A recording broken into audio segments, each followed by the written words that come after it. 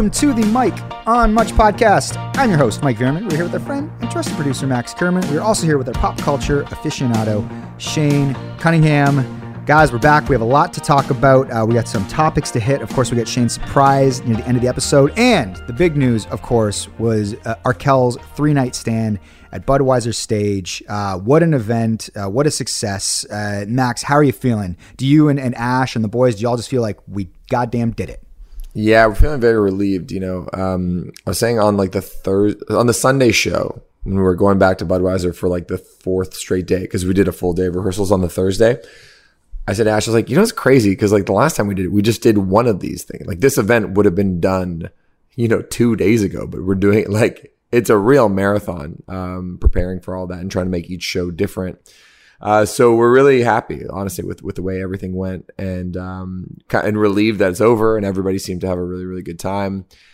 But I want to publicly thank my boy Mike Veerman here on the pod, because as some pod listeners know, Mike is a consultant for me. You don't got to do this on the pod. I know it's fun. No, honestly though, it's I think so much of our success in the band is like just leaning on so many other talented people, whether that's the Northern Soul Horns or our sound guy or the Arquettes or like everybody offers so much.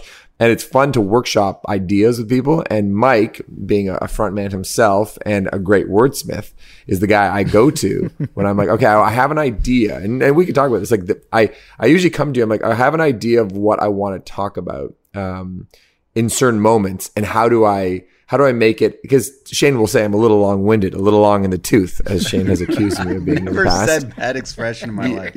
I think you did. Did I? And okay. Yeah. And basically I wanted to sort of update the rules of the show, rules number 1, 2, and 3, and how do we make them fun? Because it's singing, dancing, and taking care of each other. So Mike really helped.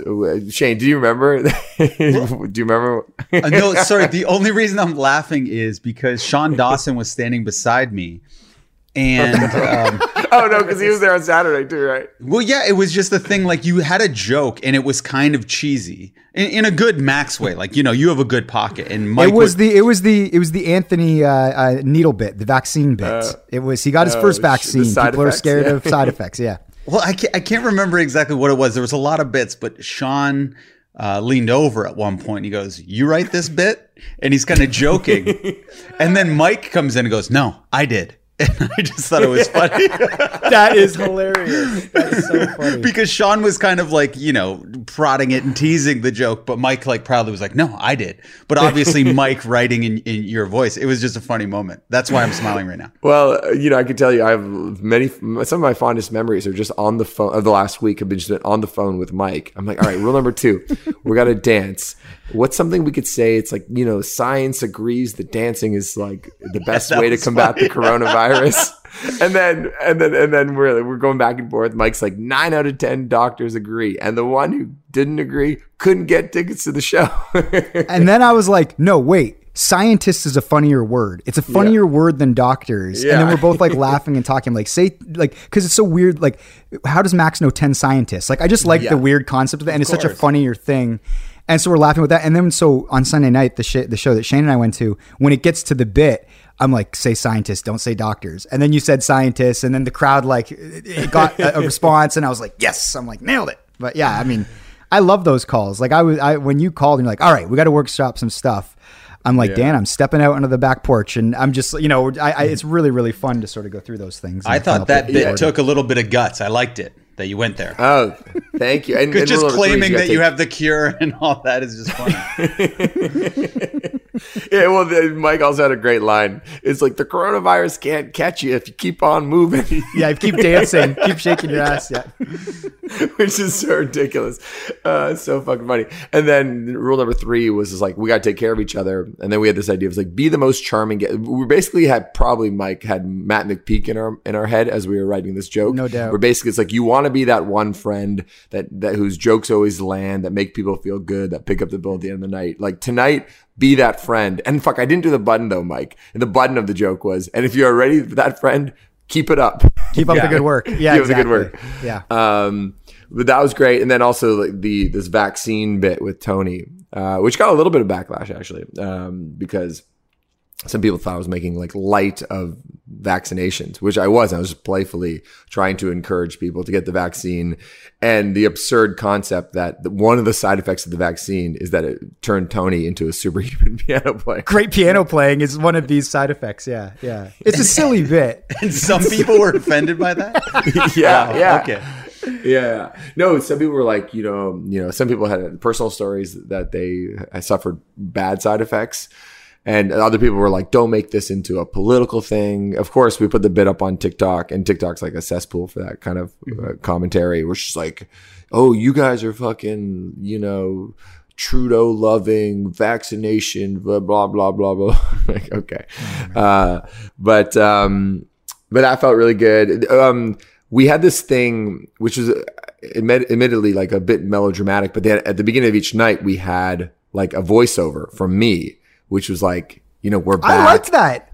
I liked that touch, and I thought your read was really good. I actually, thank you. It's so funny, yeah, because we were there for the start of the show, and the lights are down, and then you have you come on the mic or whatever. But those things are hard to read in a way that's not like Shane and I, we do this for a living, like trying to get the right VO read. And in a setting like that, it's like it can be cheesy or flat or too dramatic or whatever. And I didn't even tell you this, but I thought that was a nice touch, and I thought you nailed the read. Well, the premise is cheesy and corny and over the top, I think. But if it's executed, I was inspired because I went to the Jays game and they did this big opening ceremony the first day they were back, and it made everybody cry. Everybody there was crying, like looking at this video montage of like everything the city's been through since the Jays were last playing at the Skydome. And I was like, it would be cool if we could do something like that. And even pitching the idea to some folks on the team, they're like, is this really going to be good? I was like, you know what? On paper, it sounds bad, but let's just do it at sound check the night before under the lights. Let's sit out front. Let's not be like backstage. Let's actually take it in.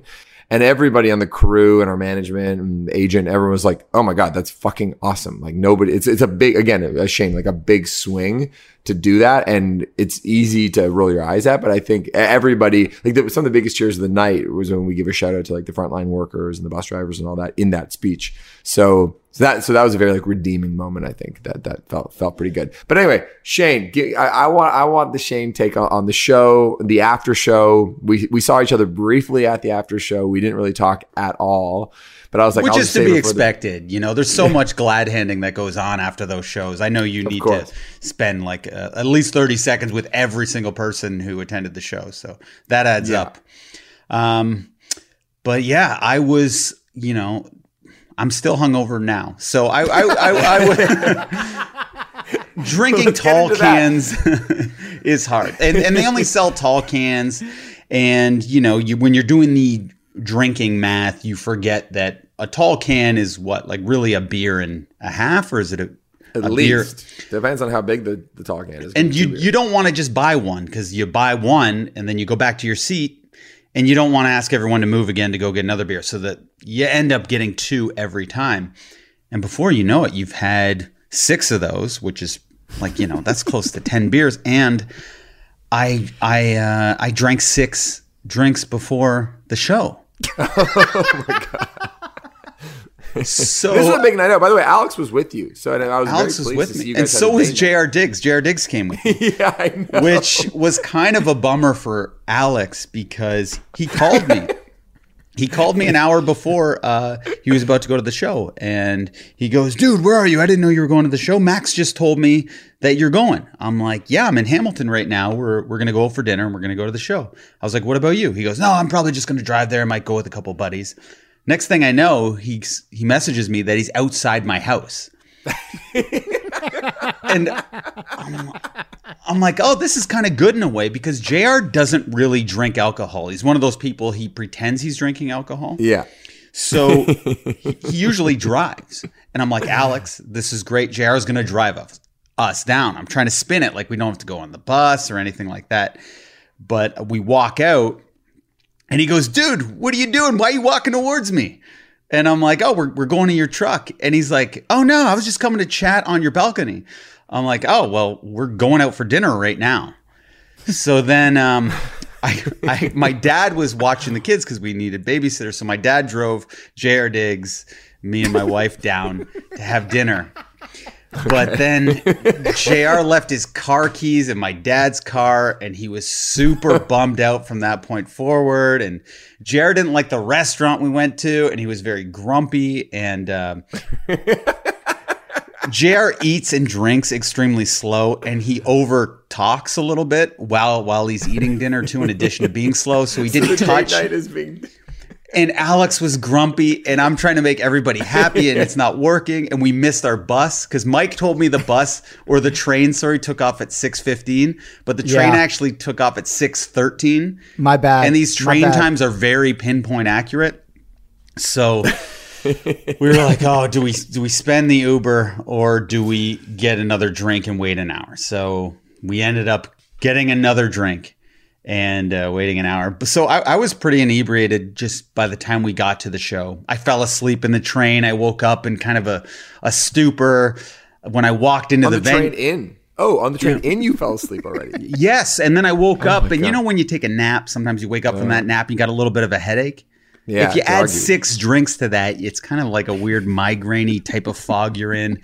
And then I was walking to the venue, and you were doing that weird, inspiring, opening speech. And I was like, what's going on? I wasn't sure if I was in the mood for the show. But by the time I got to my seat and all of our friends were there, it was really exciting. And, I was drinking all the tall boys, and I thought the show was great, and your outfit was very interesting and fun, and looking at everyone's outfits was just fun. Like Nick's going for like this, he's wearing a chain over his shirt, and everyone was like in their own style bubble, and I thought it was fun. And yeah, I just had the best time ever. It was the best possible party you could ever imagine, and when you sang that song that you wrote about Anthony's dad, that was very emotional, especially if you've had 11 drinks.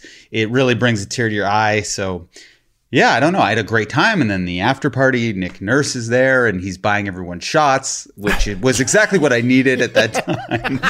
At 2 a.m., that's what I needed. Just, really high, expensive tequila going down my throat. Well, Nick doesn't drink, but he took his one of his assistant coaches out, and like his driver that normally has to be like on the job, I think. So his driver, who's a Hamilton guy, was very excited to be out and about, and was very excited to be as generous as possible. So he just came up to me. And by the way, this after party, it was sort of like this like upstairs like part of the restaurant at Budweiser stage, and there wasn't like that many people there. There's maybe, and it was outdoors, like patio space, so it was safe. Maybe there's like 25 people there, like all together. And this fella, George, comes up to me and he's like, Max, I just got us 2 bottles. I'm like, oh, wow, that's like really generous. So the server comes out, starts pouring these shots of tequila. And then like everybody has to do like 2 to get rid of the tray. Like we're like, okay, we're trying to get rid of this. And then he comes up to me like 10 minutes later and he's like, Max, just bought 2 more bottles. I'm like, George, there's like not, like people are throwing and by the way, these bottles are like the clay tequila. They're like the bottle. most premium, expensive bottles. Like Nick went all out, like because this is Nick's dude, right? The guy that's basically sorting this out, and these are like the most expensive bottle in the place. In the place, and like at a certain point, you're throwing them over your shoulder, like you're not even drinking. You're not even drinking it. And I was standing behind you when you did that, and I accidentally catching him in your mouth. Yeah. I was like, another one. Oh. Yeah, it fell right into your mouth. Yeah. You caught it with your mouth. Good joke, Max. Just steals Mike's exactly what Mike just said. I didn't hear Mike. Oh. But it was fun to see everybody. Another funny little. I mean, the thing which is cool is there's so many like kind of connections being made. People getting to see each other for the first time in a while. We got so many nice notes from people being like, "Oh my God, I'm still like high from Sunday." Basically, just the excitement of being around people again. Our good friend Sean Dawson, he is in a text group, a WhatsApp group text with other Chelsea fans, including our saxophone player, Dennis. And Dennis actually hooked Sean up with tickets to a Chelsea game in London a couple of years ago. And they talk every single day about Chelsea and other related things, I imagine. Not Chelsea, Sean's wife, Chelsea, the football team. And they met for the first time that on Sunday night. Or maybe I think it was Sunday. But anyway, so the 2 of them got to actually like hang out in real life. Which is cool. Sean was excited about that. Yeah, so it was cool. So we were super happy. Hey, did you have a chance to talk to Nick Nurse, Shane? No, but he was talking to my wife for about 20 minutes. But I was, yeah, I had an eye on him. Made sure they kept it to basketball. You know, we can trust Nick, right? Of course. Okay, of course.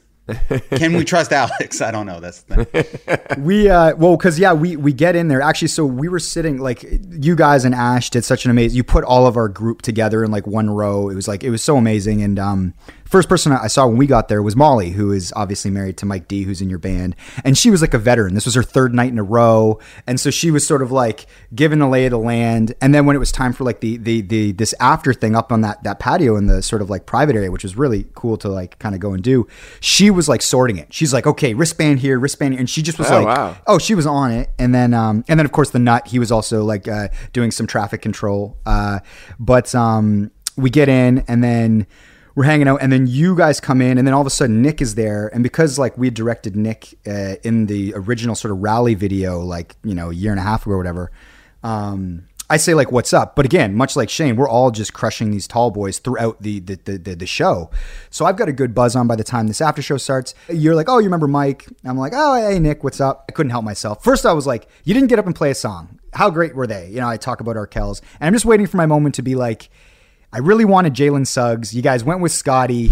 Come on, Nick, make it make sense. And so I just sort of like, I broke that down. I just said, you know, Scotty just had a great game at Summer League. And although I was a Jalen guy, I'm really coming around on Scotty. And, you know, Nick laughed and he was very gracious. And he was just basically, it's like, oh, you know, we really believe in Scotty. And then he sort of went into how he was jamming with you during the day on stage. He was like, I was feeling it. We were jamming, but then the show got going and they were doing their thing. And then, you know, I was like, well, you know, I missed you up there. You're like the sixth Arkel. And then I was like, okay, V-Man, this is your gracefully make your exit. And then he still hung out for like another hour.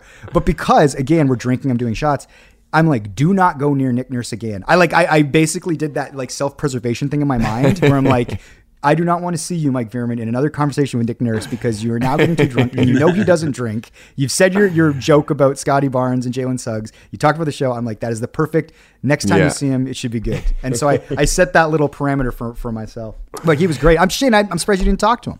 Well, I just had an eye on him because, you know, it was funny because earlier in the night, like JR likes to have ridiculous conversations at dinner and prod Alex with a bunch of ridiculous stuff. And he's like, what if something ever happened to Shane? Like, what if you guys ever broke up? Well, who would you go for? What type of guy?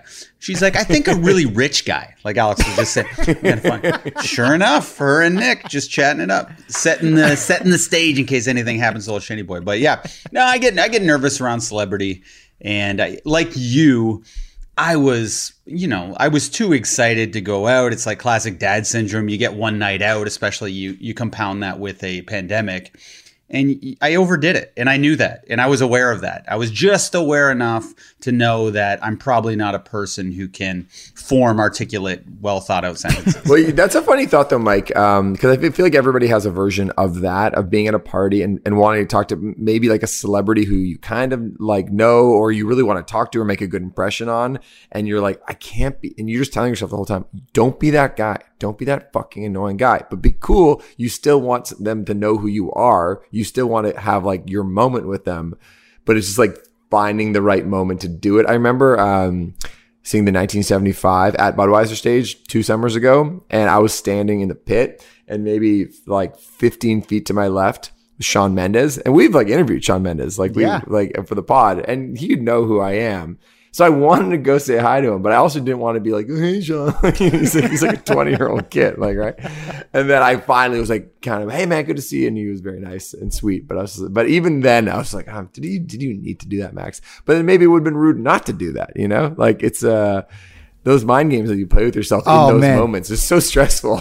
I'll never forget. One year, I might have told this story on the pod, but I was wrangling Fall Out Boy for the Much Music Video Awards for the MMVAs, and I was like their guy throughout the show. I got them to their performance. They did Sugar We're Going Down and Dance Dance. I think they did like a medley.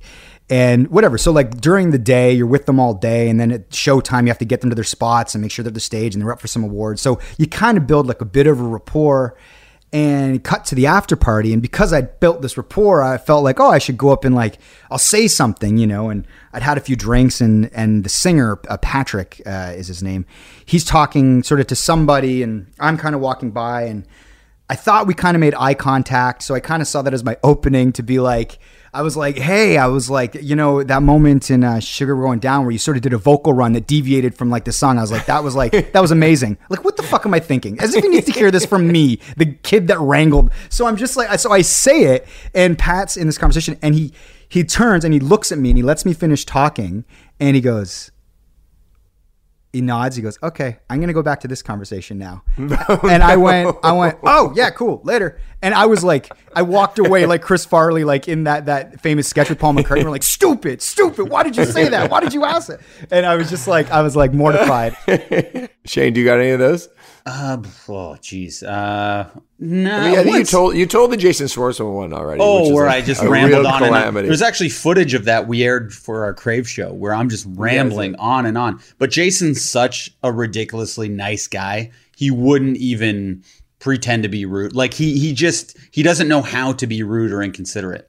So he just let me keep going, and then he even filmed a skit with us. But an example, I think, where I really wanted to talk to somebody and they just didn't want to was Johnny Knoxville outside of a hotel. It was the Toronto International Film Festival, and I was looking to interview celebs. But this was just a moment where I wanted to talk to him, and he was having a cigarette with two younger women, probably in their early 20s. He was looking very cool.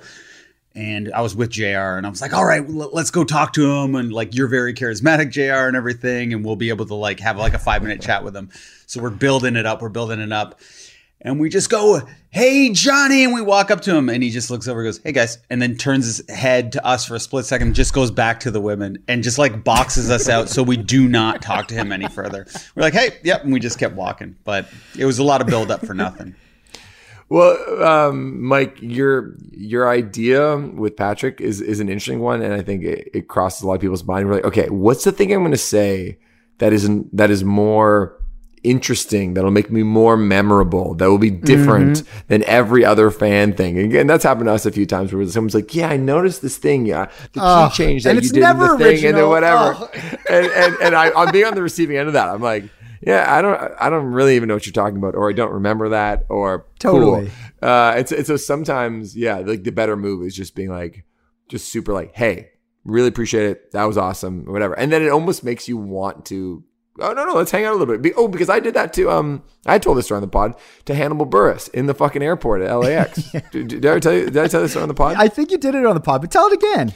Well, just real quick, like I was like sitting there waiting for our flight, and then he walked by, and I did the like overly sheepish thing where I'm like, hey, sorry, I know you probably don't, I hate to do this, I'm really sorry, but I'm a big fan. This is so stupid. But anyway, I really like what you did in whatever show. And then he's like, and then he just kind of looks, he stops, and he's like, yo, bro, can you just like chill out and talk to me like a normal person for a second? Whoa! And I'm like, oh yeah, I'm doing the thing that I get done to me. But yeah. It's I will say too, I think I made Patrick sound very rude in this retelling, and it was a somewhat like jarring response, but upon further reflection, if I'm being honest, I think I did probably interrupt his conversation. I think I probably did. I thought I got the eye contact, and I probably butted in a bit, but it was like, it's a loud bar. It was an after party at the MMVAs back in like 2005. I can't remember what it was, but yeah, but I just remember being like, don't do that again, Mike. Like, that was a learning experience, and thank God it was with Pat from Fall Out Boy. Like, it is what it is, and it just became a funny story. But I was mortified in the moment. But correct me if I'm wrong, Mike, but didn't you have a moment with Pete Wentz where you slipped him your CD? Didn't that happen? That also happened. Yeah. Yes, I also did that. We had our like little racket record, like our first record that I'd like self-funded and we produced and all that with our friend Siegfried Meyer, and I'd built like a rapport. And so Pete was very cool, and he did take it. He probably threw it out the minute he walked away. Who knows? But he was gracious about taking it in that moment. This was actually still at the awards show when he was leaving. And then nothing came of that. And then ironically, years later, when I was in San Sebastian, we get like the record deal with Universal. And then our Young Youth video comes out. Check it out, still on YouTube. And Pete Wentz, he basically gets in contact with us. He's like, I've seen the video. The song's amazing. And we were playing, like, we were doing this like arena tour opening or whatever for bands. And we were like, I remember we were in the dressing room and we get on a call with Pete Wentz from like New York City. He's in New York City. and he basically is like pitching us on why he wants to work with us and what he thinks of the video and all this stuff. And in the moment, like, because we knew the call was coming through, everybody was like, you got to tell Pete about how you tried to give him a CD like 5 years ago or whatever. And I was like, fuck no. I'm like, I think that actually makes me look way more lame. Do you guys think I should have been like, hey, I was the guy from the MVAs that gave you the CD? I was also terrified that I'd be like, oh, you're the guy that interrupted Pat's conversation at the after party. Oh, yeah, I remember that. Pat still talks about that moment. Yeah. I think you should have said it, because then he might have thought it was like serendipitous. He's like, oh my God, that's crazy. It's all full circle moment kind of thing. It is a more unique moment. And in retrospect, like now with the sort of, I wish I did say, hey, I wrangled you like 5 years ago at the MMVAs. So it's so cool that, you know, you're into the music that we're making now. And well, it would come across, I think, as a you fucked up kind of thing. Like, hey, yeah, now you know we're great, but you fucked up. You had the chance 5 years ago. Yeah. Well, we'll still do it now. We'll still do it now. You didn't fuck up that bad. Yeah, please. We'd still like to work with you. Yeah. Bring us to New York. Let's do this. You're just late. Better late than never. That era, though, of giving your demo and things happening, that became like old wives' tales of like how bands got deals, because if correct me if I'm wrong, Panic at the Disco, I think that's how they were discovered by Fall Out Boy. I think they like gave them a demo of whatever their big song was, and then they were like, in 2 months later, their song was #1 on Billboard or whatever. It was like one of those. Well, now it's done via TikTok, so it's the same thing happens. It's just done from TikTok.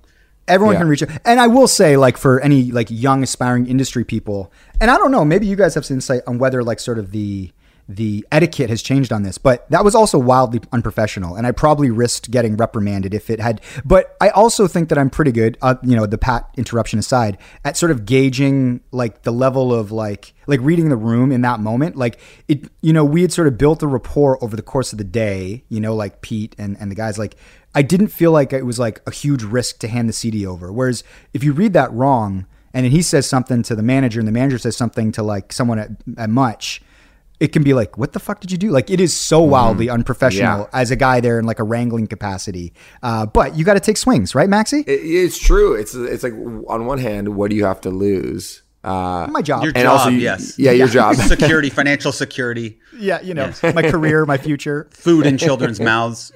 But then I do think that there is something kind of cool about it. If you're hanging out with somebody for an extended period of time, like in a studio, and you're like the third assistant in the studio, if you're just a good hang and you don't really say anything, and you develop a real thing and you don't say anything about your band, and then it kind of comes out naturally. I know in that situation, I'm always like, oh, yo, you have a band? Tell me about your band. I like you. Like, but if you come out too hot, and it's like, hey, check my band. And then it's like a little bit like, okay. So it's you're right. You got to leave it till the end if the vibe is right. Yeah. Maxie, in your early days, did you slip CDs to anybody? What's the sort of most like forward-facing thing you did in order to get your music heard? I was so annoying. I was so fucking annoying. No doubt. I can't even remember any particular like instances, but like I can tell you that like, yeah, I was giving our CD to everybody. Yeah. So. Yeah. I mean, I think there is something to be said about being a tryhard, which is also good. Speaking of fame and encounters, I wanted to ask you, Mike, and I might have during that night, but I can't recall. Did you have any Mike on Much listener encounters? I don't want to say fans, but listener encounters, because the Arkells show is pretty much the hub where all Mike on Much fans congregate. Yeah. So here's the deal. The quick answer is no, I didn't. The long answer is I was surprised because in the past when we've been to Arkell shows, it's happening like every 10 feet, right, Shani? Like people are recognizing us. The thing is, I was.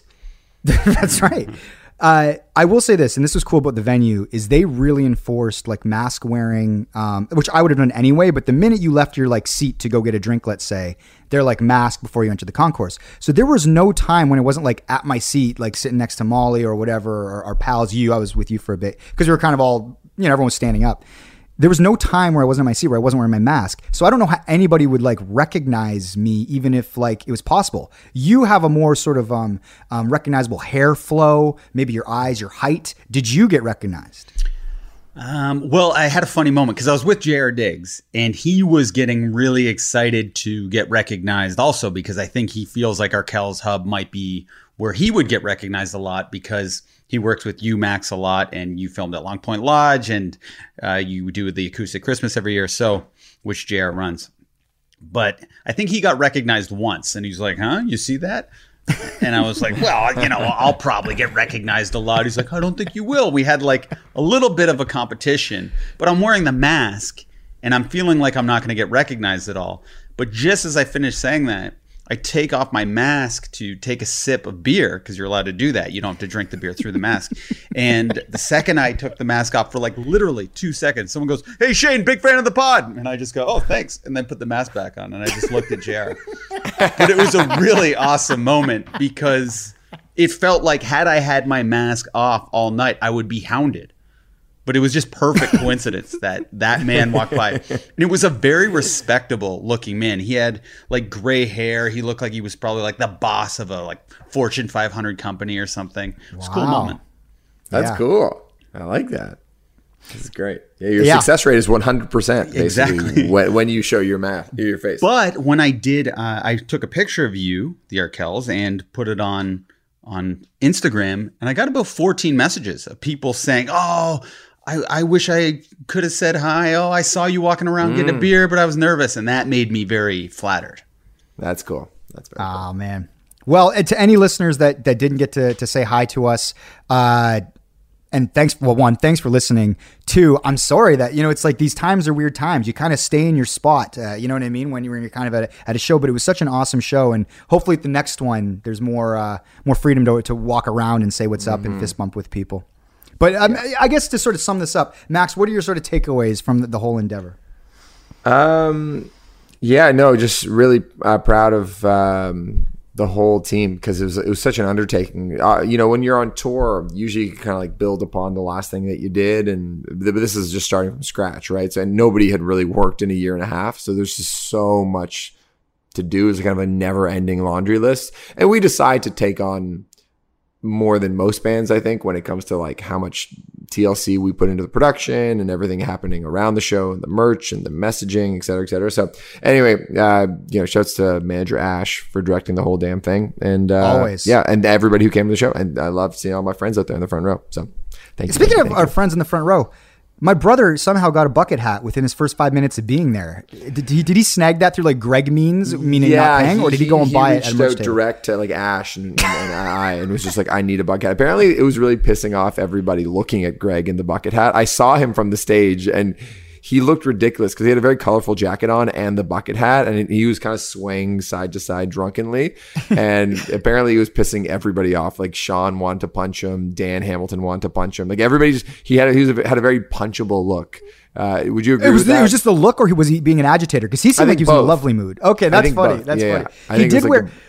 Well, all we ever talk about on this pod is like Greg's style, sort of acumen. And so we actually met up with my brother. Me and our good friend Unsworth got into town, and then we met up with my brother, and he came walking up wearing this. It was actually a sweater, not a coat, but it was a very sort of like bold colorway choice with like a weird collar, and it felt like a strong fashion choice. And I was like, wow, like he's going for it. I think that with the bucket hat was just a look, and everybody always praises him, but I did wonder. I'm like, I wonder how this one will go over, because I never know. Shane, what did you think of his look that night?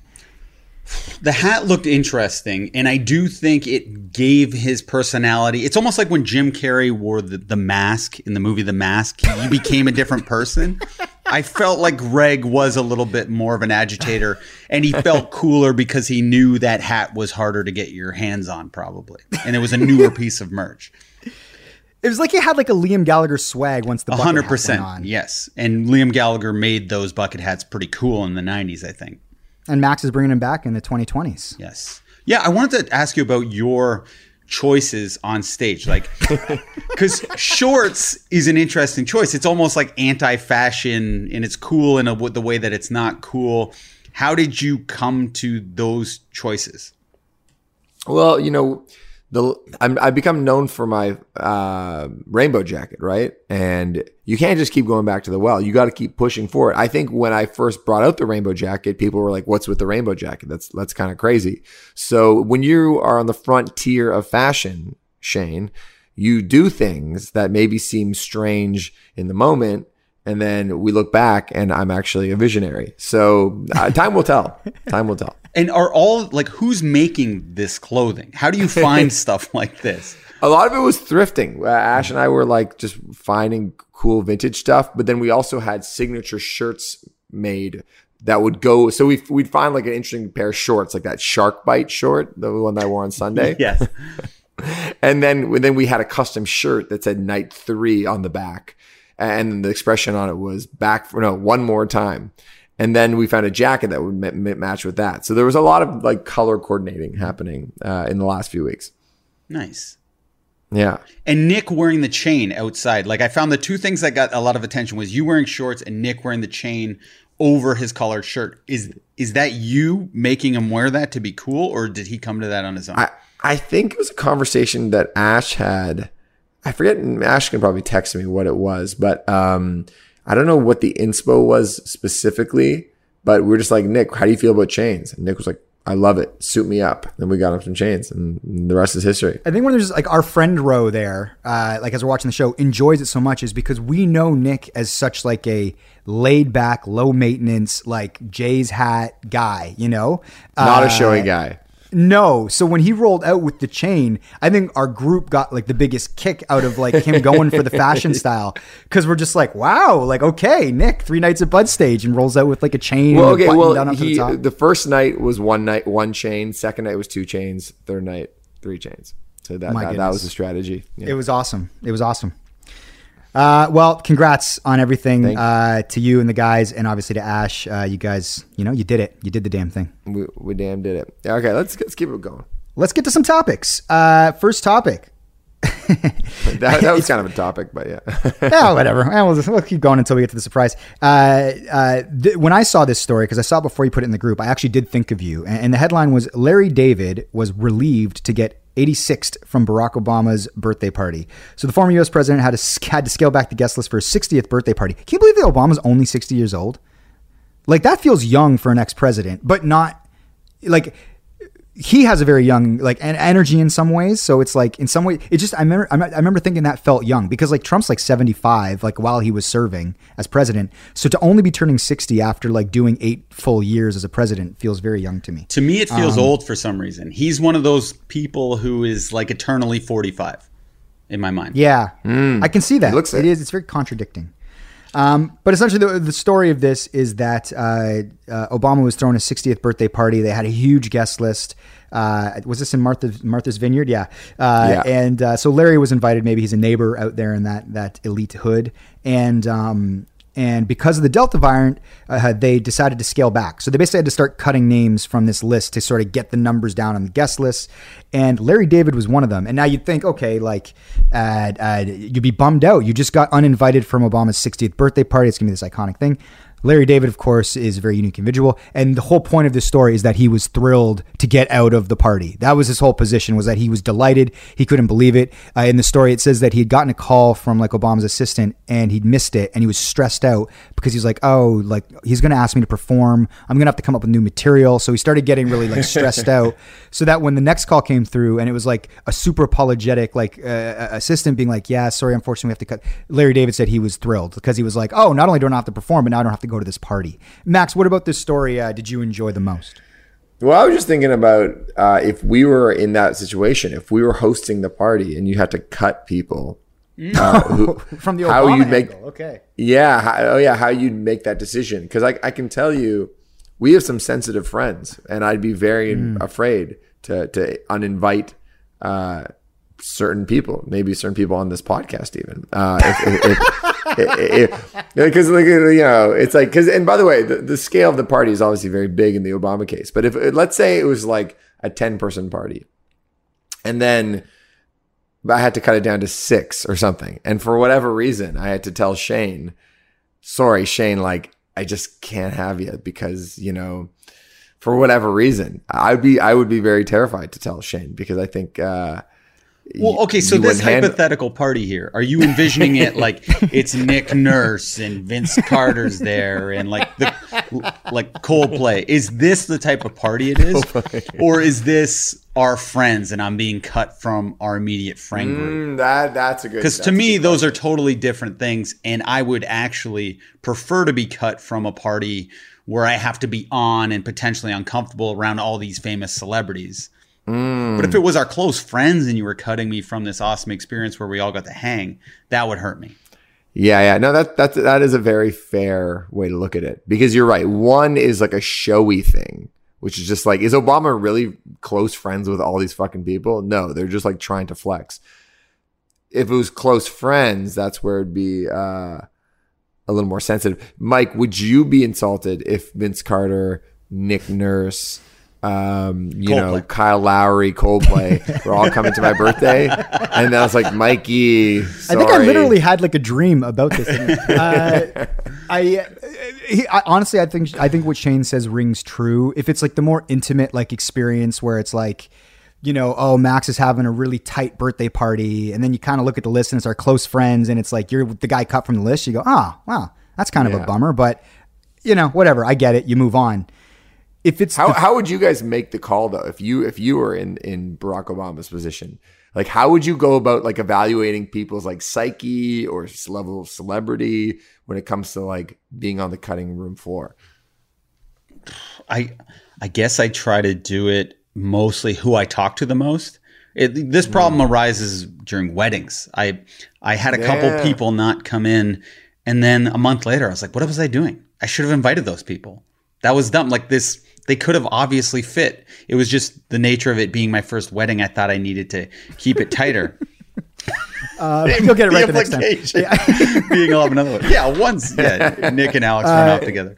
No, and honestly, Shane nails it. This happens with wedding parties, like your dudes, right? Like it's hard to pick those guys, and that's how you end up with like 8 people, like I did. You know what I mean? And then you create like a host position to get somebody else in. Like it's like you start like expanding it, but you got the wedding thing is probably the best analogy for it. Totally, you're just like, where do I cut the list? Yeah. If I've never had a conversation on the phone with a person, I think that puts them in a good position to be cut. Because sometimes you're friends with somebody and you're pretty good friends and they're a champagne boy, but you're friends because they're like 3 removed from your very, very close knit, and you wouldn't talk to them one-on-one on a telephone call. Here's one thing to add, though. I think there's also room, and I think Larry David probably falls in this category, and probably everybody has a friend who truly doesn't give a shit, who loves you, but and if you go and like, listen, I'm getting killed right now. My guest list is over. I'm dealing with a bunch of other people that are going to be very upset if I cut them. Do you mind if you just don't come? And then they go, I don't give a fuck. Sure, I'll see you on Monday. You know what I mean? This is though?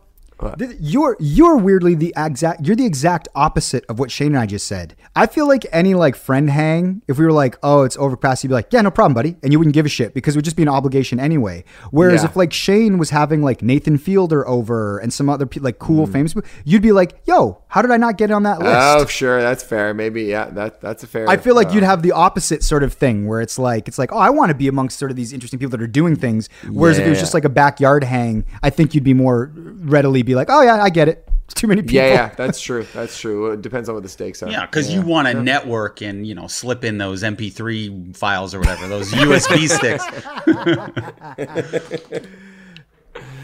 Let's get the Shane surprise. Let's do it. Okay, my Shane surprise this week is a little bit thematic.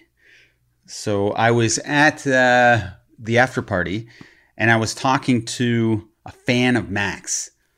But this guy, and I'm not saying any names, but this person was a little upset.